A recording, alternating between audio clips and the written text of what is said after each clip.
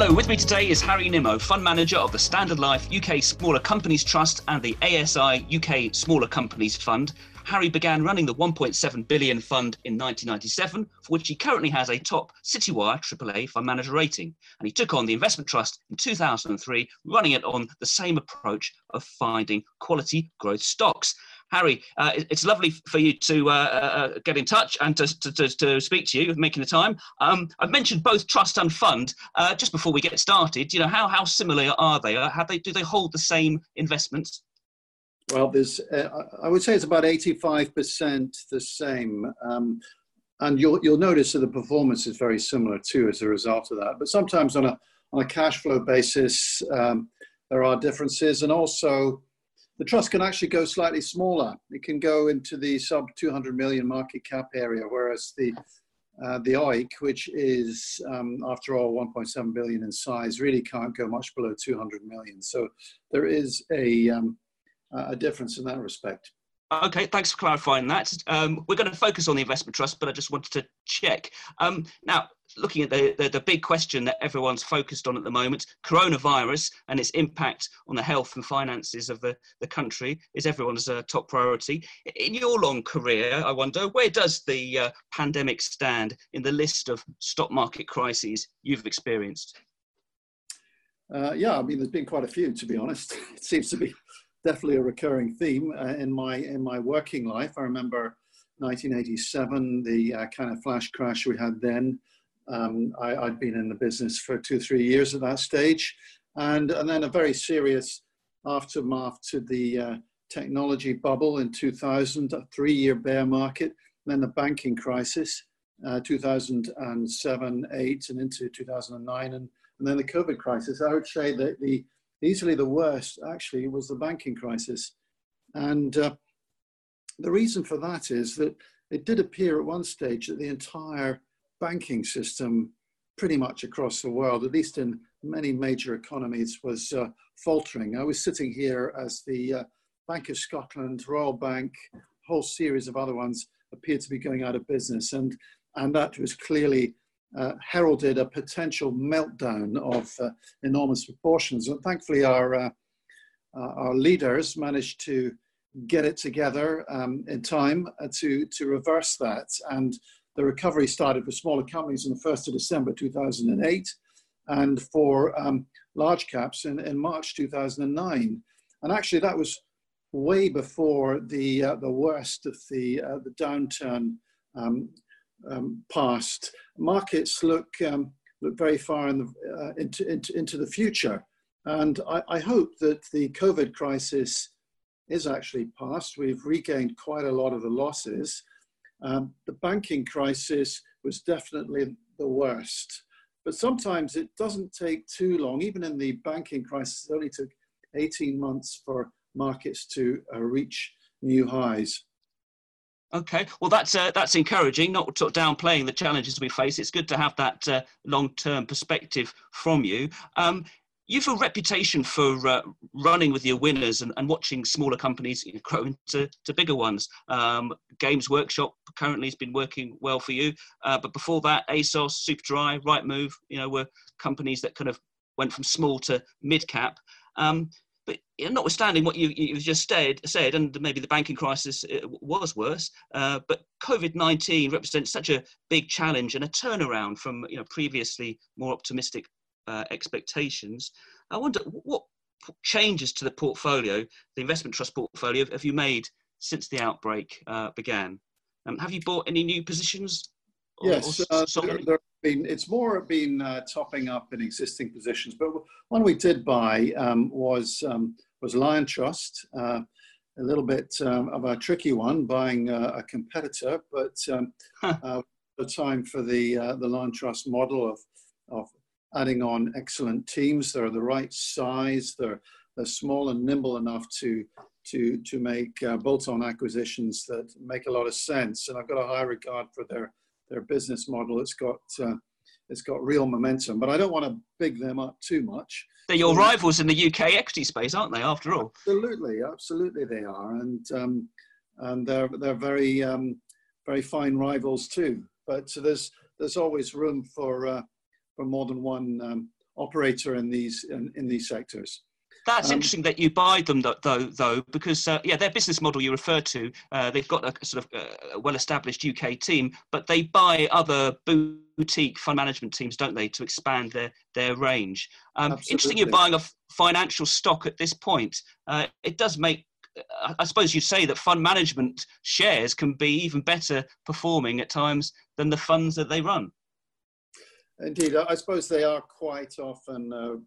Their performance is related to some extent to market levels, and if I'm right that we have passed the worst, then and slowly optimism sets in.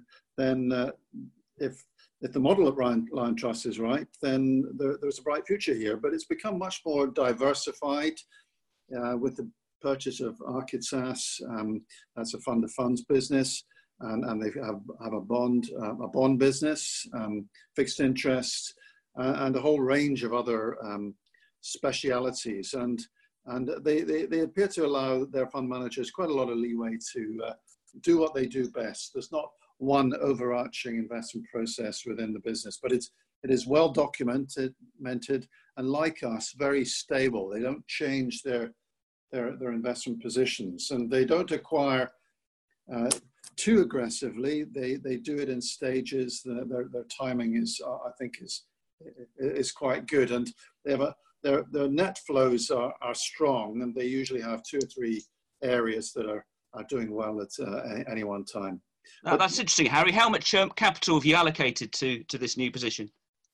It's about 1.5% of the fund, and we did participate in the recent placing that they had to acquire Architas. That was only about a week ago, after all. So it was very up to date. So it's a smallish position within our reasonably concentrated portfolio. We have around 50 holdings, obviously average size about 2%. So it's a below average size holding. Okay.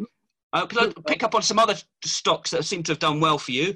Gamma Communications, Hilton Food, Kainos, Global Data. Do you recognise those as good performing stocks? Because they seem to, their weighting in the trust seems to have gone up this year. Is that because of rising share prices, or have you been buying more? No, we haven't really bought any more of any of these stocks.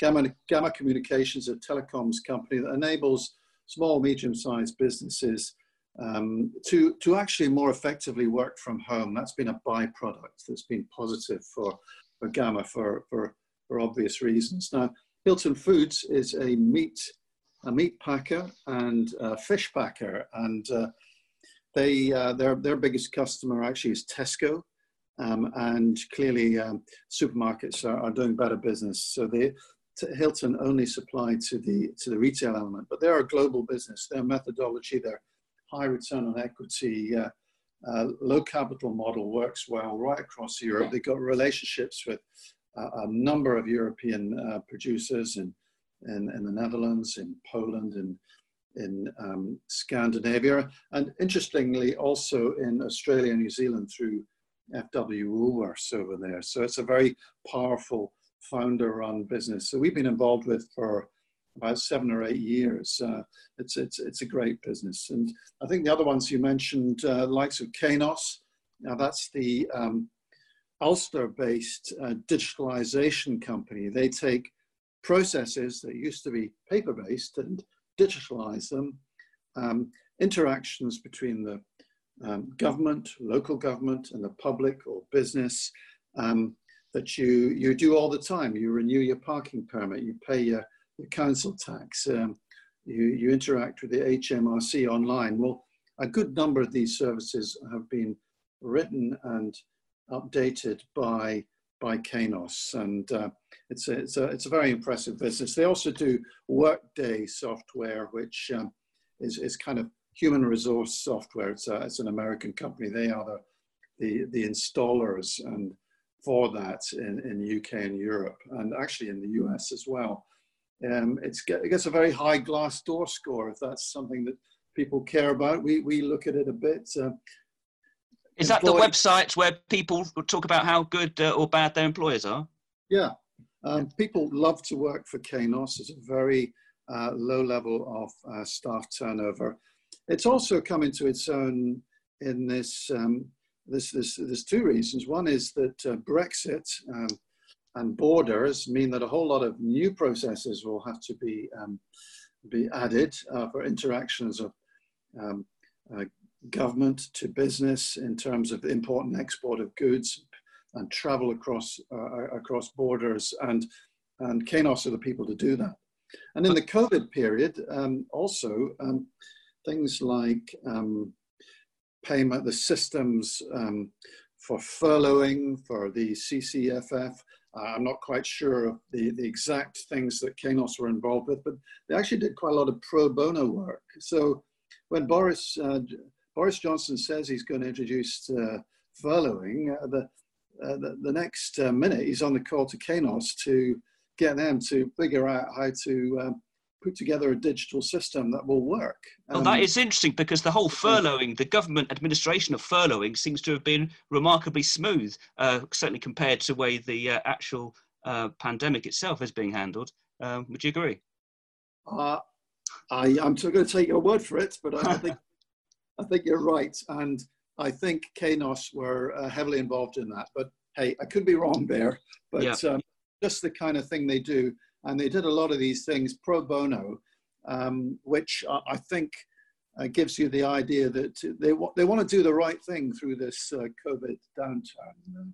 Well, it always seems there's an opportunity in adversity. I'm just wondering, it's very interesting to hear you talk about these stocks, but have you been using, when you've been topping up these positions, have you been using the cash that your fact sheet says you had nearly 6% of the trust in cash at the end of April?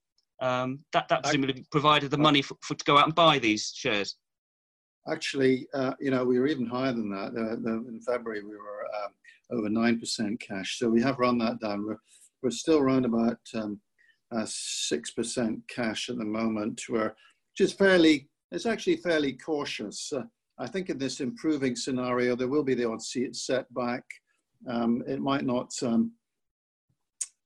quite take place overnight. And I suppose in some ways we're a little bit worried about I don't often take top-down views, but the UK's position. The UK has actually been slower at recovering in terms of its stock markets than most others in the world. And that's particularly the case with small mid caps. And I think there is we after all still have to get through the Brexit negotiation.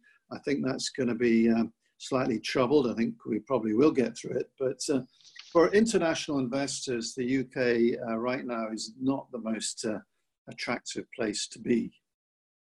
Yeah, and the discount on the trust shares, the shares are trading at about 9% below their underlying net asset value. That's a wider discount than is typical. That shows that investors, UK investors, or the types of investors that buy your funds, they're cautious as well. Well, I'm not happy about that. I think our discount should be a lot narrower, and I'm a bit upset that there are, some of our competitors in the smaller company trust market, they don't have as strong track records as us, and they're trading on narrow discounts, and that can't be right. And if the discount is, as you say, 9%, I thought it was slightly lower than that, but we actually have a discount protection policy. We go in and buy shares when it gets over 8. And that's part of the reason I think that's very good value for our trust shareholders. If we're buying in stock at greater than 8%, it means we're actually getting something for nothing. We're getting great companies at an 8% discount, and that's got to be a good idea. And one of the other reasons we got quite a lot of cash is that there has been a lot of fundraising. We knew there was going to be. A lot of companies had to just make sure they had enough to get through, and there's others that have, I would say, that from a position of strength, they're raising money to benefit in the upturn, and where some of their competitors are floundering. So we have seen quite a few acquisitions and fundraisings of both sorts. For instance, Lion Trust is a good example of a company issuing shares from a position of strength. Other ones, and some of our companies have been hit very hard by the downturn. A good example of that is Dart Group, Jet2, the airline. They raised money about eight weeks ago. We supported that. We had a good look at this company. It's very consumer orientated, and it will survive. It can survive until well into next year, into April, into the summer season next year, from its own cash resources, without flying anybody. Now they are back flying people to the sun, to Spain and Italy and places, but they now have cash to continue. Where many other airlines will really struggle next year, they'll be able to continue to expand. So we thought we'd better have a decent amount of cash to help those companies get through to the other side. These are strong ones, and these are the ones we tend to have in our portfolios. So it's part and parcel of your long-term approach that you're finding, you're looking for companies you like, and then you invest in them for the long term, and you're prepared to back them when things get rough. I just wondered whether there was any, you described your approach recently as kind of best in class. You're looking for the best companies in given sectors, but some sectors like retail and travel have been hit for six. Do you have any regrets that you kind of, have any exposure to those sectors when things are so difficult? Okay, well, I had a theme that I was playing for several years. I didn't choose this theme, but it became apparent in the portfolio. As you say, getting the best companies in more difficult sectors, and these are the ones to thrive when the going gets tough. Now, I suppose I certainly didn't predict how tough things were going to get in this COVID downturn, which meant that even the great companies, the best companies in difficult sectors, would suffer major setbacks. But it's right in saying, well, let's take a case in point in the food-to-go market, a very difficult sector. We've seen lots of bankruptcies, lots of restaurants going out of business. And there's Greggs PLC. They are a company that will see it through to the other side, but like all these other companies in their sectors, are finding trading within the constraints of social distancing very tough. So Greggs have been hit in stock market terms pretty hard, and it might take them a little longer to recover, but they will be there in the long term, whereas many other companies are going through CBAs and all this kind of jazz at the moment. Robert Walters in recruitment consultancy is the best recruitment consultant. It's very international and will definitely see it through to the other side.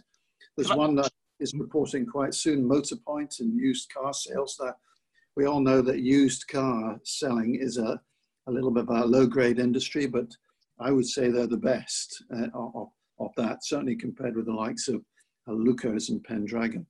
Okay, Harry, can I just ask you about a couple of the real estate holdings that you have? Safe Store and Workspace. Safe Store seems to have gone up as a position, but Workspace is down. What's going on there?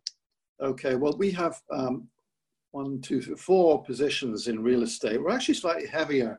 This is a bit perverse because it's not a sector that one thinks of as in a good place right now, but Safe Store and Big Yellow, we have 2 self-storage businesses, and actually they've had a very good downturn. I suppose part of it is because you haven't been able to get into your Big Yellow or Safe Store depot to collect your goods. And if you want to keep the stuff, you got to, I suppose you keep paying. They haven't really seen any bad debt. So it remains to be seen how things will go once we get back to normal post-COVID. But I think they'll be a lot better than last time when this was quite a cyclical business. Both these stocks continue to pay dividends and increase dividends. The other one we have, and it's not had it for all that long, is Sirius Real Estate. It's actually a UK listed, but based in Germany. And it's also been increasing its dividends. It's more industrial real estate. And finally, you mentioned Workspace. it's been a bit of a mixed picture. It's gone down really because it's not performed that well. It's a provider of flexible workspace. So that's an interesting one when people are working from home. How's it been doing? Exactly. It's not been easy. And indeed, they've only collected about 75% of the rent that they might have expected. They've been quite, again, another company that's doing the right thing and helping its tenants get through to the other side. Now, I think what we might find is that larger, more established businesses might want to actually use workspaces, flexible working spaces more often in future. They have short lease periods. It's typically 18 months. You can kind of come and go, and actually they're quite big units. The number of people you can get into a unit won't change with social distancing, and it's all central London based. I think they'll basically be okay, and their balance sheet is in far better shape than it was in the banking crisis, when it did have a little bit of a trouble getting through. But I think it's in a good place this time, but it might take a year or two, a few years to get back to where they were. Okay, thanks for that, Harry. On talking about individual stocks, just we could go back to the sort of big picture. Just wants to sort of pick you up on your optimism about the market recovery. It's not obviously not. You can't predict what's going to happen, and you're aware that there'll be setbacks, I think you said. But how long do you think, economically, that the downturn's going to last? What shape, type of recovery, what letter do you latch onto?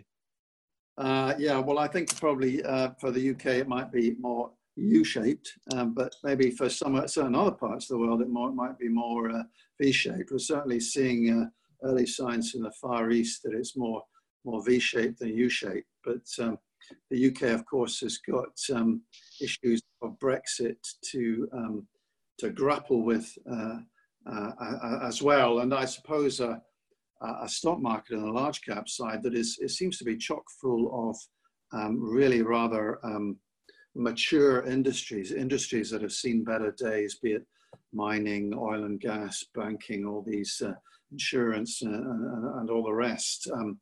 Actually, the UK small and medium-sized companies is where the interest is.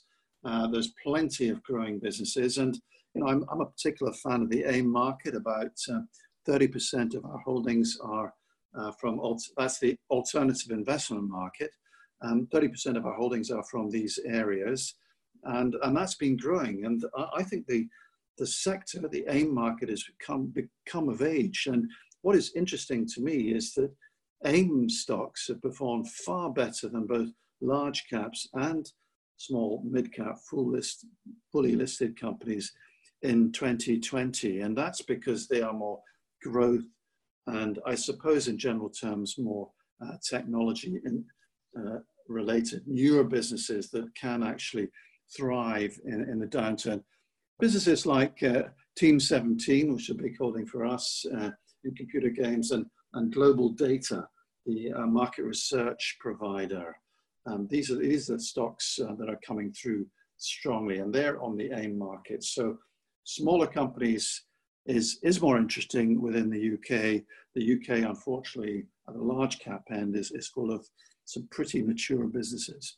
And how does the outlook for smaller companies in the UK compare with global small caps? Because you've recently launched a new global mid-cap stock fund. So presumably you're seeing a lot of opportunities around the world as well. Absolutely, we are, and it's of interest. We've been running global smaller company funds since January 2012, and I'm heavily involved in that too. But we thought there's a space in the mid-cap, global mid-caps. These are lower risk than small caps, but they provide better returns than global large caps. And we feel there's a space in the market here for many traditional investors that perhaps don't feel comfortable with the higher risk levels of small caps. Then mid caps is for them. And we launched a fund like this in April. We didn't time it that way exactly. We've been running a model portfolio and thinking about global mid-caps for about 18 months, 2 years now, but we certainly weren't going to stop things just because there's a COVID epidemic or pandemic. We felt actually that timing was pretty good, and it's been a decent performer this far. Early days, obviously. I'm just wondering, in terms of your own personal capacity, you know, have you got too much to do? And of course, you stepped back earlier in the year as head of the global smaller companies team at Aberdeen Standard, but now you've got this new mid-cap global fund, and you've got the fund and the unit trust, open-ended fund in the UK.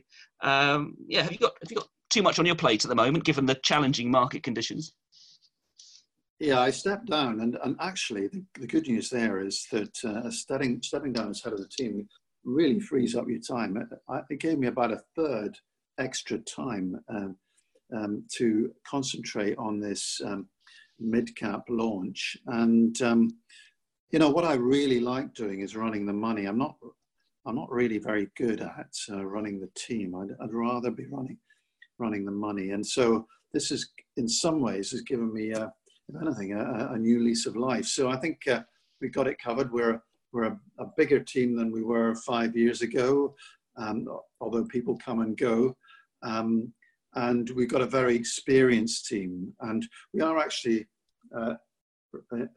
hiring a couple of new people in the next 6 months to fill in the gaps. Okay, and can I just ask you about your own plans? Because back in 2015, you committed to the investment trust to run it for another 7 years. So there's 2 years of that left. Are you planning to retire in 2022? I have no definite plans to retire as yet. I'm really enjoying it, and I'll certainly keep going until I've had enough of it. But that time has not come yet. So you'll be 65, I think, in 2020. Just to give you one, just to push you a little bit on it, you'll be 65. You're saying you might not retire at that point. You might well carry on. It's possible. Right. Okay. Well, investors will be pleased, I think, at that possibility. But you're beginning to look for successors. Yeah. Just to make that point. I mean, we have, I suppose, stepping down from head of the team is possibly the first step towards retirement in a few years' time. At that time, Andrew Paisley stepped up. He was the deputy head of smaller companies team, as an incredibly experienced investor. Abby Glennie stepped into the deputy role. There's been a number of changes of that sort. We also, do not forget, have an investment process that's been in place for more than 20 years, a quality, growth and momentum, matrix-led approach. The matrix, which is a screening process, actually, I would say, if we didn't have the matrix, we'd need more than twice as many fund managers and analysts to enable us to do what we do. So that's a quantitative screening tool you use to sort of sift through lots of different data points coming out of the stock market and companies, and you use it to kind of winnow down a list that looks interesting. Am I describing it right? You're absolutely right there, and it includes a series of factors we've found to be predictive of share price performance into the future, and we back test that continuously. So it is very cost effective, and it keeps you extremely true to your process. So I would say, don't get sort of bound up with the idea that all the winning performance is somehow connected with me. It's not me, it's the investment process, and that's not going to change even when I'm gone. And what I want to leave a legacy here for our investors and for Aberdeen Standard that will live well beyond my departure. And I like to think that in 10 years' time, Aberdeen Standard will be, the leading small mid-cap investor across Europe and indeed the world. And what also makes our life a little bit easier is that with the merger with Aberdeen, teams of fund managers and analysts have joined us that are working in Philadelphia, in Boston, in Singapore, in Australia, in Tokyo, a number of other places. And actually this helps us run global funds more effectively, global small caps and global mid caps. But of course, everything goes through our investment process and is screened on our matrix. But to have these internal contacts is also useful. Yes, our process is obviously very of paramount importance, but investors do like to know who feel they have a handle and know the individual in charge. So it sounds like with a team of that size, you've got plenty of a good pool from which to draw a successor, and maybe it might be one of the people you've mentioned already. Absolutely. I should have added that we've actually got 3 people on the UK side when we only had 2 a year ago. Amanda Yeaman joined us from Investec back in June 2019. So that also gives us extra bandwidth to cover UK stocks and possibly frees up part of my time to spend on global possibilities. Okay. Now, at the moment, the relative performance of the trust is good. I mean, it's got to be said that the shares are down 23% this year, but that's actually better than the sector average, where declines of 29% are more the order. But notwithstanding that, the long-term 10-year performance is still good. And personally, based on the performance of your open-ended fund, you have, as I said, got a AAA Citywire fund manager rating, and you've notched up 14 consecutive monthly ratings like that. These things tend to go in patches. You had a really good patch between 2006 and 2009, I'm told, where you had 35 consecutive ratings. You know, these are stats that point to your individual skill. But I'm just kind of picking up on your point about process versus individual. How much of that kind of performance, the outperformance that you've generated or that the trust has generated, how much is that down to the quality growth style, and how much to stock picking? So it's a similar question to the one you're referring to, I think.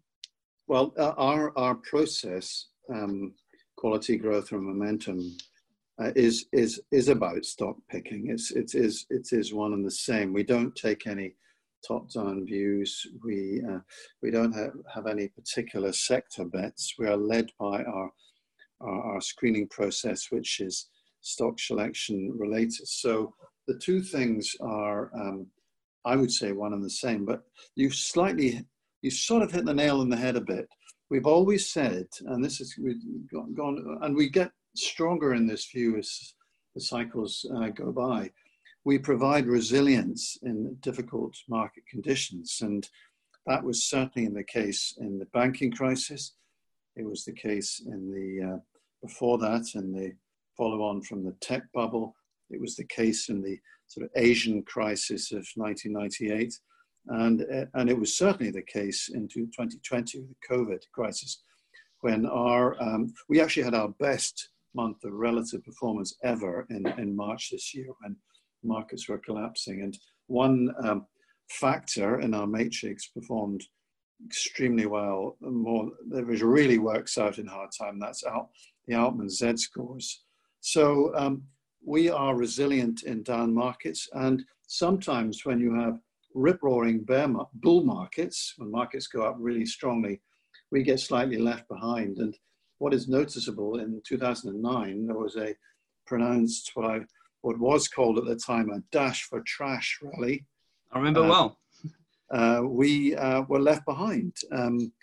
Small caps in 2009, I think, were up about 45%, maybe even more. Our funds were only up about 32%, and you could argue that's 12% behind is not a good result. But our investors were more forgiving because they were quite happy with a 32% upside anyway, and they saw good resilience in the difficult period in 2007 and 8. So I think it's a powerful combination that you get with our process: resilience in down markets and perhaps giving a little bit of relative performance back when you get these dash for trash periods. But these dash for trash periods don't last that long, and also they might be a bit, as the Americans call, a bit of a head fake. The rally might not amount to very much in reality, and some of the companies that go up 100, 200% might end up going under anyway. So I think it's always right to be resilient, invest in really strong companies that have the balance sheets, that have long-term relationships with their clients, lots of recurring revenue, and that are paid in advance is even better than receive the money they're due after they've delivered the service. Harry, it sounds like you're not too worried about a revival, a long heralded arrival of value investing, of investors who buy stocks cheap, thinking that they will return to a re-rating, get re-rated in due course. You like to find growth stocks, and you're less fussy, I think, about the price you pay. And value style has been out of favour for a long time, but increasing numbers of people are thinking it could get an uplift from this potential, dash for trash that you're talking about, or indeed higher inflation from all the money printing that central banks and governments are chucking at their economies. Right. Yeah, I think there will be a period, as I alluded to, there will be a dash or trash period, and there will be a period, it might 2 or 3 months or more even, where value investing will take the lead, but it will be short term, it will be ephemeral. I really think that what value investors overlook is that businesses change, and technology and the internet, the cloud, all these things, COVID actually accelerated the changes that were already happening. And some of these changes just leave traditional, let's say, bricks and mortar businesses left high and dry. So I think the value investors just assume that things are going to go back to the way they were before. We don't think it will. Things are always changing, and the strong get stronger, and I'm afraid the weak get weaker.